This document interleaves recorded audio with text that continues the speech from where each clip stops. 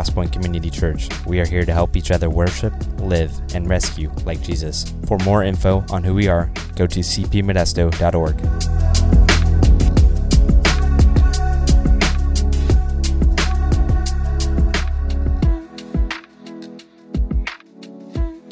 Well, it's been one of those interesting weeks where I had my normal study day on Monday, and I just want you to know, before anyone misunderstands, I was ready for this morning. Just want you to know I was ready.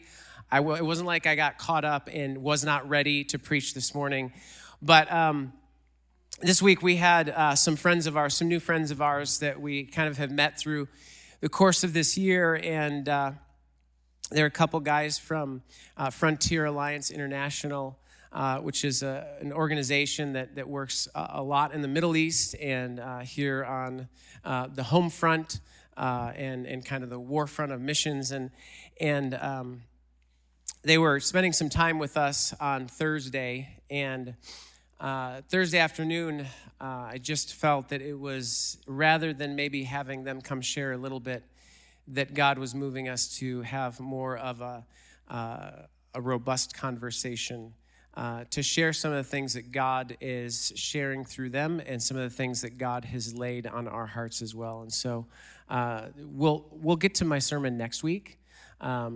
And I think the Holy Spirit has kind of led us in a direction to have this conversation this morning. So I want to invite Jeff and Jesse up right now. And as they're coming up, give them a hand.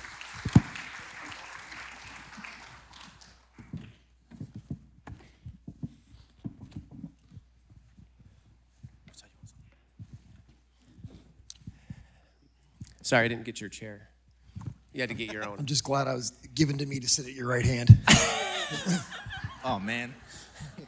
Well, family gets their own chair, right? Well, good. I'm super glad to have you guys here today. And I'd love for you guys to kind of introduce yourself and kind of tell us a little bit about your mission and what you do and that kind of thing. So. Yeah, my name's Jeff Henderson. I'm the director of Frontier Alliance International. I have served in the missions world in one capacity or another for over 30 years, in my fourth decade.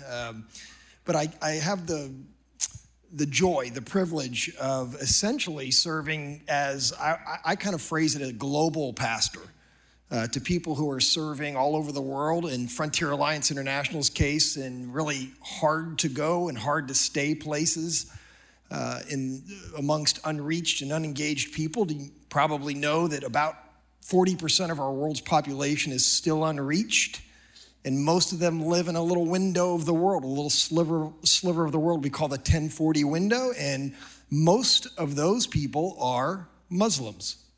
And so we are concentrated in the Muslim world and some really hard to go places, and I have the privilege of pastoring, coaching, leading a lot of our folks that are there, and a group of people who are here supporting that work, in the U.S. My heart, though, is still the local church. I was formed in the local church like most of you, and I pastored congregations over this entire time. In fact, just handed over the reins to a church in Jacksonville, Florida in the fall of last year to focus full-time on the work that I do globally. Yeah. I'm Jesse. I'm the director of the Frontier Alliance International Homefront. Since 2014, my family has been in the missions world, specifically leading teams, church groups to the Middle East, to the Muslim world, living in the Middle East, ministering amongst the Muslim people. And it was actually just transitioned. We have a 3-year-old daughter, and we now have a 1-year-old son. And with the pregnancy of our last son, we found ourselves back in the States. And long story short, in the course of really COVID, the Lord started ministering to our family's hearts of what he's doing in the church on the home front, what he's doing in the Bride of Christ. And being compelled in that season, we were pastors in Alabama, and being compelled in that season of the mighty and amazing work that he's doing here, we accepted the invitation to come join full-time staff, not necessarily overseas with FAI, but to come and direct alongside Jeff work amongst the church here in the West and on the home front. Cool, thanks, guys. Jesse, one of the things, obviously, we all know what's going on in the world around us, and I mean, at least our individual worlds and the greater world, and we've all kind of walked through this global pandemic, and there's been lots of things that people have experienced, and part of Jesse's story is God calling him back stateside in the midst of the pandemic, and God leading him to different decisions in the midst of all of that kind of turmoil and conflict and difficulty and tension. And Jesse was sharing with us on Thursday morning a little bit about kind of that idea of difficulty, struggle, the pains that we experience. And I'd love for you to just kind of share what you've been learning and what you've seen and kind of how you've seen it differently and what God's been teaching you about that. Yeah, you guys just heard me reference kind of our story of coming off the field with my wife's pregnancy with my son, and just kind of the process. When COVID first hit, we kind of were launched. We all have our COVID story, and one of the major COVID stories for us is this process in which the Lord really started unpacking for us his biblical plan, his desire, his zeal towards the bride, towards the church. And one of the words, just as we were praying, our original plan coming back to the States was we were planning on having my son and heading back to northern Iraq. And we, upon the invitation from FAI of, hey, would you guys be willing and open to leave the home front? We initially said no. We initially wanted to go back to the field. There's some crazy statistics of when missionaries come off the field, they oftentimes don't find themselves back on the field. And so, but the Lord spoke to me this word that still to this day is the trajectory that our family has found ourselves on, just being convicted. And the Lord told us, Jesse, I want you to be a midwife to the church. And we just kind of, Lauren and I, my wife and I, we were just unpacking that, praying into that word together. And, big scripture that FAI, I believe you guys have all seen Sheep Among Wolves too. You guys watch it, lots of people. One of the scriptures that often is talked about in FAI is Matthew 24. And it's Jesus' message of the season of his coming, the season of his return. And it's initiated by the disciples kind of probing some questions, and he goes into it, kind of unpacks it, gives clarity. And in Matthew 24, he mentions birthing pains and how there's going to be this natural rhythm. Paul unpacks in Romans 8 that this world has been submitted to a process of decay, of deterioration, and birthing pains. There's going to be a natural bent of this earth until coming to the Lord, and as these waves of what he says is birthing pains, and they will increase, just like natural birthing pains.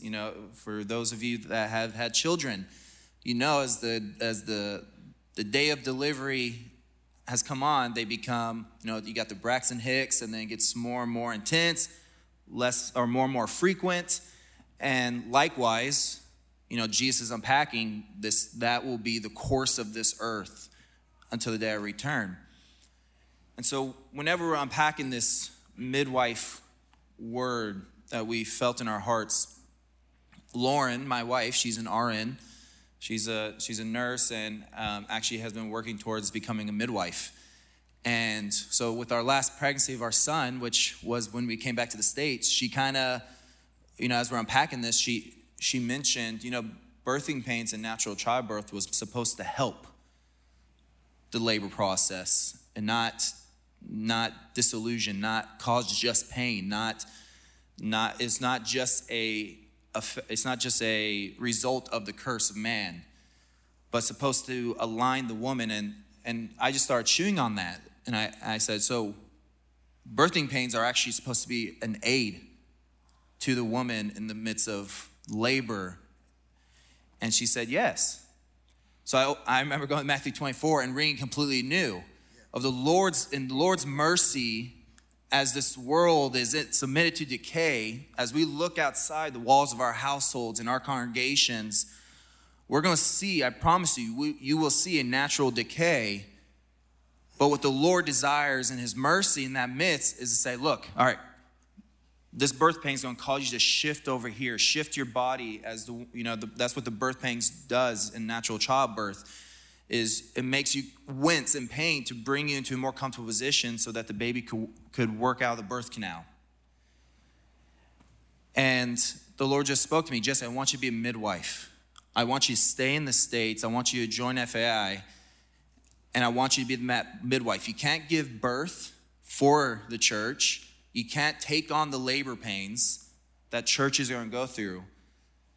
But you could be that gentle voice, sometimes firm voice, but you could be that aid of, hey, let's come into alignment so that we can have a healthy birth. If you resist, if you're stubborn in your ways, if you're not filled with the Holy Spirit and moving with it and being in the know of what the Spirit is speaking to the bride, you'll have a miscarriage. But the Lord's desire and mercy is to use these birth pangs to bring us into alignment with his plans, with his purposes, with his desires, so that he could see a church that's healthy, radiant, lively, full of the Spirit at his coming. That's when you were talking about that, and one of the things you said this morning is that those pangs push you into a position. And there's this thing that Jesus and all of Scripture builds us in this direction where God is positioning the church as corporately as a church, the church that is under the leadership of King Jesus, but also God is positioning in our lives us into places where we can be most effective for his kingdom. And that really we are not good at positioning when we are getting everything we want in the way we want. In the same way that, I'm sure that it'd be a great thing to say, hey, can childbirth just happen with zero pain, zero position, just zero interruption to life? It doesn't work that way, and it won't work that way. And so this idea that these birth pangs that God talks about in Matthew 24 and that Paul talks about, these are things in this world that we experience both as a community and as individuals that God is using to position us for what he has in store for us and what he has in store for the culmination of human history.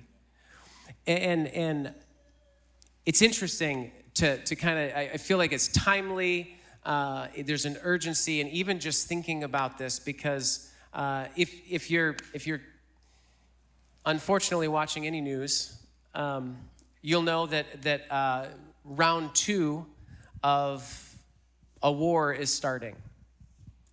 Round 2 of people being set against each other and being angry with each other and disagreeing with each other. Because now there's this variant D, which I have affectionately named variant Diablo.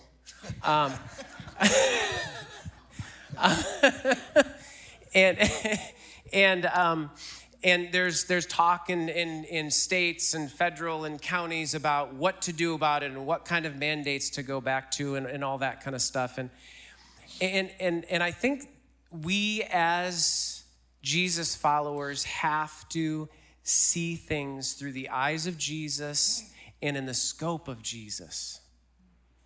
Because while our society and our culture, whether meaning to or not meaning to, I have my theories about that, but whether they intend to pit those who've been vaccinated against those who are unvaccinated, that's not a Jesus thing. Whether it's to pit those who wear masks or those who don't wear masks, to pit them against each other, that's not a Jesus thing. But I think that as we've walked through this last year and a half, that those have been birthing pangs if we're going to look at things biblically through Jesus' eyes, through a truly biblical worldview. What we'll see is that God has been walking us through these birthing pangs to position us, to get us in the right position as his bride, as his church. And I think it's so easy when we hit those things that are difficult, we push against them and we don't want to, and we don't want to get into the right position so that his glory can actually start to come out of us. And so here's what I would say in a very practical way as you read articles, as you hear different politicians and authorities talk, as you decide what to post on your social media, I would challenge you to think about how has the birthing pangs that you have experienced, how have you responded in positioning yourself to be exactly where God wants you? I mean, for Jesse, it was that these pangs that were global moved him to position him back in the States, which wasn't their desire. And maybe for some of us, these birthing pangs over this last year have tried to position us, but we've fought back against that. Because it's really easy to want them to just go away and maybe persevere through them, but not actually change where we sit with Jesus. And so I actually think this next round, which I really do believe is going to get intense and maybe even worse than the last round because we're all tired and exhausted. I think that God is giving us another opportunity, and it's of one of two things.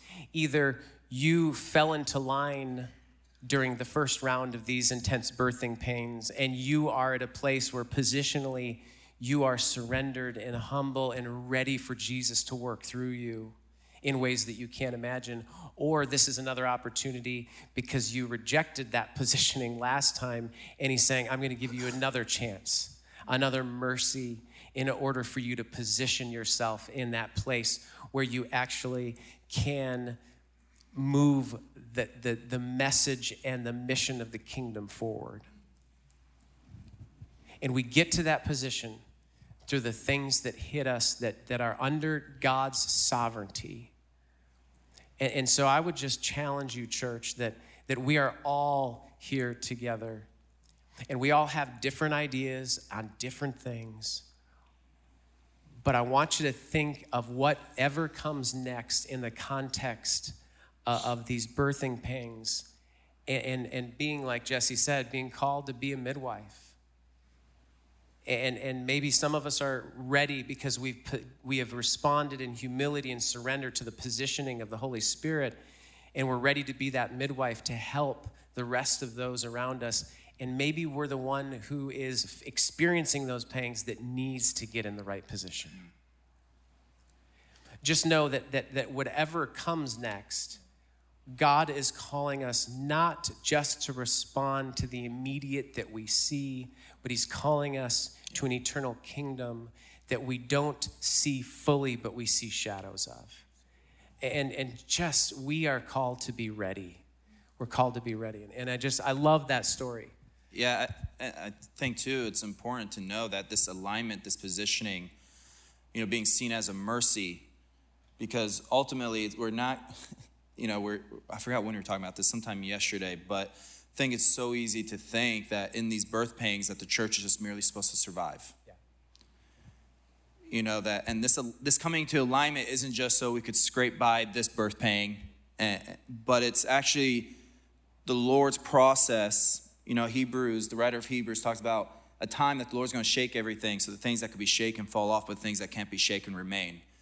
There's actually going to be beauty that comes about alignment. I think of it kind of like a chiropractic adjustment. If one of, your spine, whatever they call it, if there's one thing that's out of alignment, it's going to manifest over here in your fingers. Or if one thing, and they're totally, you don't know how they're connected, but it's just the spinal cord. If one thing's out of alignment, it could be manifesting in this way in the church or in the body of Christ globally or just regionally, whatever it is. But the Lord's desire in his mercy of, hey, let's come into alignment over here. We're actually going to see life in places we probably haven't seen life. We're going to see vigor and passion, desire. We're going to see maturity. We're going to see growth in the coming days we never seen. So, and this is this is where it blows my mind in terms of the mercy of the Lord, is as we see the natural bent, that Romans 8 of the earth deteriorating, we're going to see the church and the bride of Christ become much more radiant, much more powerful, much more in love, much more unified. And this is, I think, the desire in the heart of the Lord that he's really put on our hearts, is that we want to see that radiant church.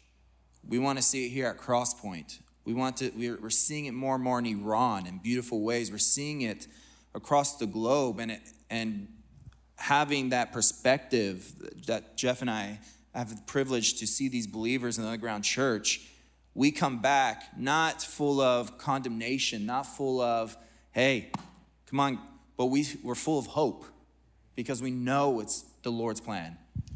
If I could just hop on it really quickly and just offer this, because it's such a good word, Jesse. I love hanging around fiery young believers because he so provokes me. I have 4 kids. Jesse would be right in the middle of them, and I've learned more about childbirth from Jesse in the last 2 days than the 4 that I witnessed. But the spiritual analogy here is, and if I could just push the spiritual metaphor even a bit further, because Jesse and I have both had the sense in hanging around with your leaders, your staff, who've been extraordinarily hospitable. You got to get a warm maple bar at 11 o'clock at night at Mr. T's, or you haven't lived. But if I could push it a bit further, I think Jesse and I both have this sense that the Lord is really up to something here. That we would say as outsiders looking in that you guys appear pregnant to us as though the Lord's doing something. And to push it further, I don't think the Lord's given it, if we were sitting privately, we're just hanging out with a few of our friends, but I'm saying this to you, like it's a private session. Brother, I don't think the Lord's given it to you to be a midwife. I think he's given it to you like Paul in Galatians 4, where almost the whole chapter is about birth, where he says, I'm like a woman in the pains of childbearing until Christ is formed in you. That you as a leader, a key leader, don't get the objective external experience of coaching through birth. You get to live it out, brother. So congratulations. You're the lead pastor. Always wanted to be pregnant. Yeah. We could talk about that later. I have such...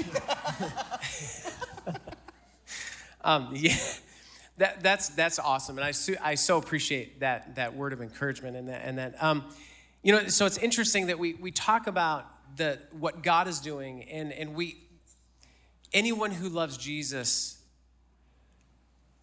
so desperately wants Jesus to show himself and for the church to be victorious, and for the word of God to go out, and for the kingdom to grow, all of those things, and we're so excited about that. But the problem with God's kingdom is that the way he designed it, not because he had to, because he chose to, it requires us. And I say that's a problem because we can be really difficult. And so really we can say things like, we see this and we see this, that God's doing this, and we're saying, yeah, I'm all about it. I want to see God's glory. I want to see the church. When Jesus says that he's washing his bride so that she is presentable to him in that last day, that we want to see that. And this is important. That's why that's going off. And so that was like an exclamation point. That the bride is going to be presentable to Jesus in that last day, but it's going to we have a role in that. And so we can say we want that, but so often in life we want things, but we want to put the least amount of work and sacrifice and struggle into it. And so there's something about us, and we have to be one with Christ. We have to be intimate with Christ. And Jeff, you asked a question, or you kind of, I don't know, it was more of a statement, but about like how we think of Jesus versus how we think of each other the other day. And just if you could share that, and even talking a little bit about intimacy with Jesus, what does that look like? But starting at that point of how we kind of tend to see Jesus. Yeah, I mean, I offer this from a place of conviction. That I have this bias as I relate to the Lord and as I watch people, as I pastor people who are endeavoring to have as strong and as vital and as vibrant a relationship with Jesus as we possibly can. I mean, if we're believers, who doesn't want that? But I think that one of our key obstacles is we just don't really have a grid for relating to Jesus in the same way that, say, Matt and I are able to relate to one another right here on stage. I mean, he's right here. I can see him. I can talk to him. And, we have this view of the Lord as though he's not as alive as us. He's not as real as us, that he is somehow we have that distant watchmaker mentality, theological perspective, that God just kind of created us, created it all, and then just kind of took his hands off it. It's just spinning out. And he's a distant mystical force like Star Wars or something like that. And he's not someone. I mean, Jesus is the most alive man. He's the most alive man today that exists. He's the only one who's living and dwelling in a resurrected body, who is absolutely and completely able to understand all that's going on in your life and in my life without any pressure on him on his schedule. He exists eternally in the present as the most alive man, and yet I meet with him in the mornings in my OCD-ish, ADD, way for a few seconds as a distant watchmaker and not as being as real as Matt. So I could sit with Matt and have a conversation for an hour that would be rich and vibrant and beautiful, and we would hang out and have coffee and eat maple bars, and we would laugh, and we might cry. We would have all of this incredible, and we would cultivate something deep. And the more time I'd spend with you, the more we would get into it. We might even disagree, and we might have to hash some things out. But we would go somewhere deep in relationship, and this is the way the kingdom's built, by deep relationships. Yet I think I can build the kingdom, or the Lord can do it through me, with this really inch-deep relationship with him, because I don't see him as being real. And I will tell you, Matt, I'll tell you, Lauren, I'll come sit under Pastor Lauren if she'll just stand on the stage and say, here's what we need to do today, church. Jesus, show us you. I might have come to Modesto just to hear that. If you'd have said altar call, I'm at the altar front and center after that. That's what I want. I just want Jesus to manifest himself in my life, that I might know him more and might see him. I'm telling you, church, he's real. He's alive. And he's waiting. He's longing for you. He's showing up every morning at that secret place going, I'm here. I want to hang with you. I'll hang with you for as long as you'll give me, as long as you can afford to give me. I'm here. I want it. And I think part of the problem that we struggle with in this, I think we've begun to segment or compartmentalize or categorize our faith so that we have different categories of relating to Jesus there's like weak Christians, that's the guy who maybe bent his knee, kind of put his leg in the waters of baptism, but didn't fully, wasn't fully immersed. And then there's the normal Christians, or those who come to church on a somewhat regular basis. One church, a dominant church in America, defines this as 2 times per month. This has become kind of like you're a normal Christian if you come 2 times per month to church. Not that the whole barometer of your faith is how many times you come to church, but you get the point. And then there's like super Christians. Now, super Christians are people like work on church staff, or go to far off countries and serve in radical ways. As if God awards like miles or reward points for how far you go. But here's the fact of the matter, church. There aren't these categories. I always tell missionaries that I'm supporting, look, 2 things are true. You're not crazy. And they need to hear that a lot, because I assure you on the field, or just go out Monday night and feed the homeless here. Do it for a while, and you start to think you're making a difference, and then the person's really backslidden or dies or something. You're like, am I making a difference at all, Lord? Am I crazy? You're not crazy. And I tell them, you're not crazy. Abide. Here's greatness in the kingdom of God. If you don't quit, you win. Just persevere. Hang in there with Jesus. You're not crazy for what you're doing. And then secondly, you're nothing special. You really aren't anything special. It's not as though the Lord did something tremendous by saving you as compared to the person next to you. You're nothing special. And this is the reason that's important. One will keep you from, quitting, and the other will keep you from becoming puffed up. But here's the reason it's really important, particularly to missionaries, is I find with missionaries that they come back to the States. A guy like Jesse comes back to the States, and he comes into a church like this, and you're like, man, I love what you're doing. And you're a hero for what you're doing. And Jesse doesn't know what to do with that. Jesse and Lauren are like, I don't know what you mean that I'm a hero. And a missionary of old by the name of Nate Saint, who was martyred in Ecuador, preached a message on this once, and he said, I'm just going to say it the way he said it, so you can get mad at him, not me. He said, the reason that you call me a hero is to justify your lukewarm existence. Church. He says, because if I'm just a normal Christian who's being obedient to what God's called me to do, and that's just normal faith, then what are you if you're not doing what God's called you to do? And so in order to call yourself normal, you have to make me a hero. And what I'm saying is that Jesus wants to relate to you in such an intense way that it begins to spur you on to a way of existing in him and relating to him that goes beyond anything you've ever understood. And Jesus would call that normal Christian living. He wouldn't call that super Christianity. Yeah.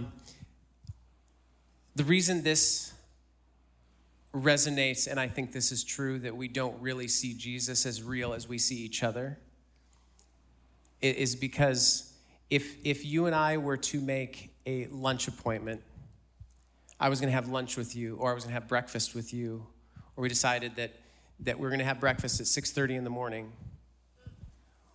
What if I didn't show up to that? There'd be a conversation later, wouldn't there? Yeah. But we do that with God all the time. Or even if he showed up late. Yeah. I mean, and it's just kind of, we say things like, well, I got too busy, I missed my time with Jesus or whatever. And would I eventually, when you get in touch with me and say, hey, we were supposed to have lunch last Wednesday. Oh yeah, I just got busy. But that's exactly what we do with Jesus. Because we don't really see him as real as we see each other. We've got to start seeing Jesus as real as we see each other.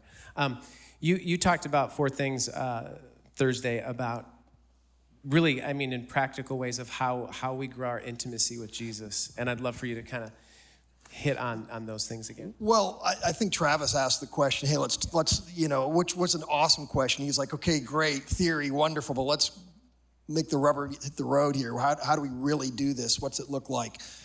And I began to talk about practices in my own life, like a rhythm. And I was like, look, I'm not an expert at this. I don't, some days are great, some days aren't. But, here are the normal rhythms of my life in terms of being in the Word, meeting him there. This is the most faithful way that I know of to hear his voice, is to be in the Word and to be in it in a disciplined way, not so I can check it off a box, but that I really can truly hear from him and to interact with him in prayer, to really begin to talk. One of the things that I had to learn to do to really have an intimate relationship with Jesus is stop praying to him like a pastor.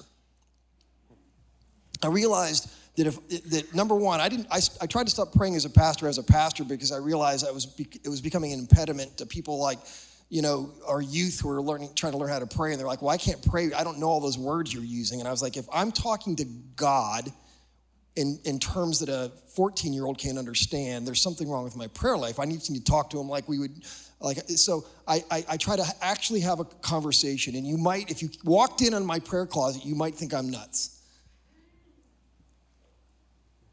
Part of it is I'm trying, I like to verbally process, so I'm learning that in order to actually hear from God, I have to get quiet. That's really hard for me. And so I in the Word, I pray, I journal, which I'm confessing to you that I'm pretty ADD. I'm the dog and up. And so journaling is not easy for me, but it helps me to remain. I write my prayers. When I write my prayers, I stay focused, and I have returned to my own thoughts God's reminded me of conversations I've had with him as a way of encouraging my heart and keeping me in the game on those days I want to quit. And I fast. I fast as a regular discipline, and I grew up in a culture where that was embraced, so it wasn't something it wasn't like earth-shattering to me, but I realized in the church in the West that this is something that we've just forgotten and lost. And again, here's how I recognized it. I'll give you 3 things that we consider to be the sorts of things that we do once we're super Christians. When we're super Christians, we give our money. When we're super Christians, we pray. And when we're super Christians, we fast. But we certainly wouldn't expect a new believer to do that. And then this part of the issue that we have, I know you had Mansour from GCM here, and he talked about, discipling, that's discipleship based in obedience. And obedience-based discipleship looks at, hey, here's the word. How do I obey this right now? And so you go look at something as basic. The basic building blocks of Christianity, according to King Jesus in the Sermon on the Mount, is he says this. He says, when you give, when you pray, when you fast, he says these 3 things in succession. What do you think he means by when?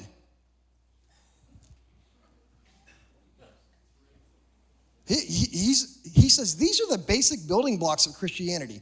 And if you're sitting there going, man, I really wish God would give me a deep word, but you failed to obey him in the simplest building blocks, when you give, when you pray, when you fast. And I'll tell you the reason that I think fasting, I will offer this to you not as a provocation, but as an encouragement of a way to unlock a much deeper relationship with Jesus is this. There's a lady who she headed up a ministry, and she would answer the question of what fasting does. She says, prayer opens the hand of God, but fasting binds the hands of the devil. If you want breakthrough in your life, if you want breakthrough in your city, you want breakthrough in your marriage, you want breakthrough in your parenting, you want to call the prodigal children home in your family, fast. Add that into the rhythm. And what I shared, Matt, in the group was the thing about fasting is this. Fasting is what happens when we fast is not that we just suffer by not eating, but we replace that time we would have been eating with focused attention on the Lord. It's not a weakness in the sense that we're like, oh, I just have to sit here and groan because I'm not eating. I always say, why is it it's way easier to me to get through a day without eating when I'm busy than when I'm fasting? It's because it has to do with the renunciation of my rights. I have a right to eat today, and I'm not eating, and I'm confronted by that. But here's the power that's released in fasting. It's just like Jesus on the cross, when he has the power to come down and doesn't.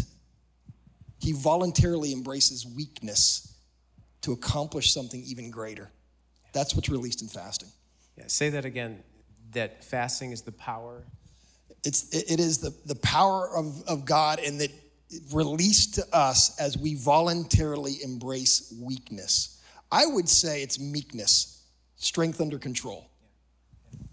Yeah, that hit me really hard, that fasting is the power of Christ on the cross, that he had the ability to come off the cross, but he didn't.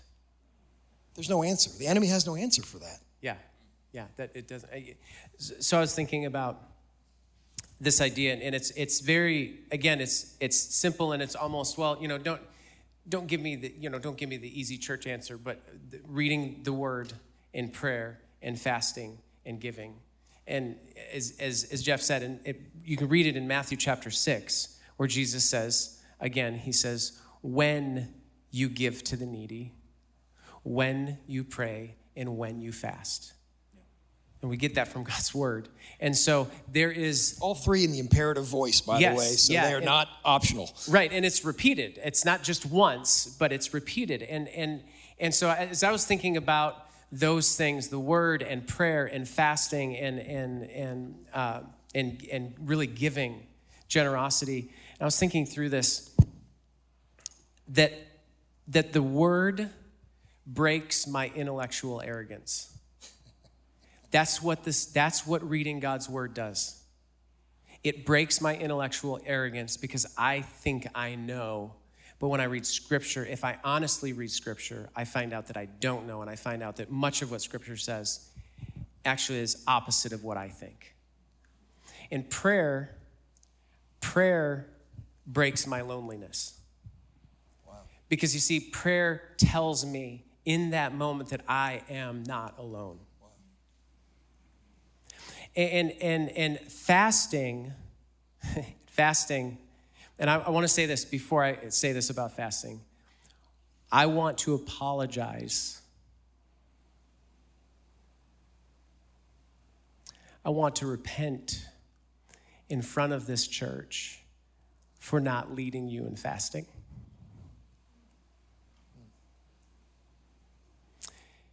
Because I think some of my greatest frustrations with leading come back to my lack of example. Because fasting breaks my addiction to my rights. That's what fasting does. And let me just ask you this question. Imagine a people of God who are faced with a difficulty where they are challenged on the rights that they are told that they have, and that people of God do not fast. Because fasting is practicing giving up my rights. And if that people of God do not practice fasting, then I will tell you this, they will not give up their rights for Christ's righteousness. And I need to confess to you that I have not led you in fasting. And I can tell you that that's going to change. And finally, giving. Giving breaks our slavery to economics. It doesn't matter if you're a capitalist or a socialist. Giving breaks your slavery to economy. And so what more do we need to become intimate with Jesus? The Word of God, prayer, fasting, and giving. All of those things, we think of those things of, hey, what do I get out of that? Actually, all of those things break a bond in our lives.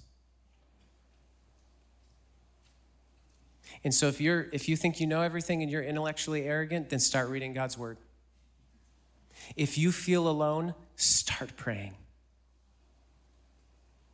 If you are having a problem living Jesus out in a culture that does not respect God's Word and is trying to take things from you, then start fasting. And if you are so worried about what's going to happen with the economy, then start giving. And frankly, we are all, as simple followers of Jesus, we're called to do all of those things. And so before we start to say things like, well, I want it, what's our next thing? What do we need to do? This is what we need to do. We need to be in the Word, praying, fasting, and giving. Can I offer one, I know we're up against it, one quick encouragement. Just, I have such a heart for the church, and particularly for those of you who've been faithful to the church, the Big C Church, but even specifically to this church for maybe your whole life. And maybe there's some of you here who've been in this church for 50, 60, 70 years. Anybody in that category here? I just want to say this to you, and I'm burning with this word for you, really. I guess this is kind of the prophetic word for you. The greatest days of your life are not behind you. The greatest, if you're thinking about the heydays of this church, wow, remember back in the fill in the blank decade when it was like this, or you're thinking about your own life. It used to be, but now it's time for the younger generation to run with it. And you're right, it is. It's time for the younger generation to be the church. But I want to say this to you, if you're in your 60s, 70s, 80s, if God is a promise keeper, if he's a God of covenant, then the greatest days of your life must be ahead of you and not behind you. And you have no right to retire from your walk with the Lord, for your connection to this church. You have to lead. You have to go for it. Finish strong. Demonstrate to these young people how to walk a whole life with Jesus. I want to hang out with people who are older than me. It's getting harder and harder to find them. But I want to hang out with people who are older than me, who have fire in their belly and light in their eyes. If you don't have it, get with Jesus and get it. The greatest days of your life are ahead of you, not behind you. Come on. That's awesome. Amen. Let me pray for us. My hope and my prayer this morning is that we walk out of here, one, confident of what God is doing, and two, willing to join him no matter what it takes. That's my prayer for this morning. Let me pray for us. God, I am so thankful for your family. God, I thank you for your body that can sometimes be frustrating to one another, but also, God, that you bring your different children together who haven't yet met each other, but they've met you, and there is a deep and abiding bond there because of who you are and what you've done in and through us. So God, I pray for each person here this morning, God, that they would have heard truth and that they would have heard the Holy Spirit speaking to them and quickening them and convicting them and encouraging them and giving them the boldness and the confidence to go out and actually do the simple things that you've called us to do. So God, I thank you for today. And I thank you for how you've moved and what you've done. And we ask these things in Jesus' name. Amen.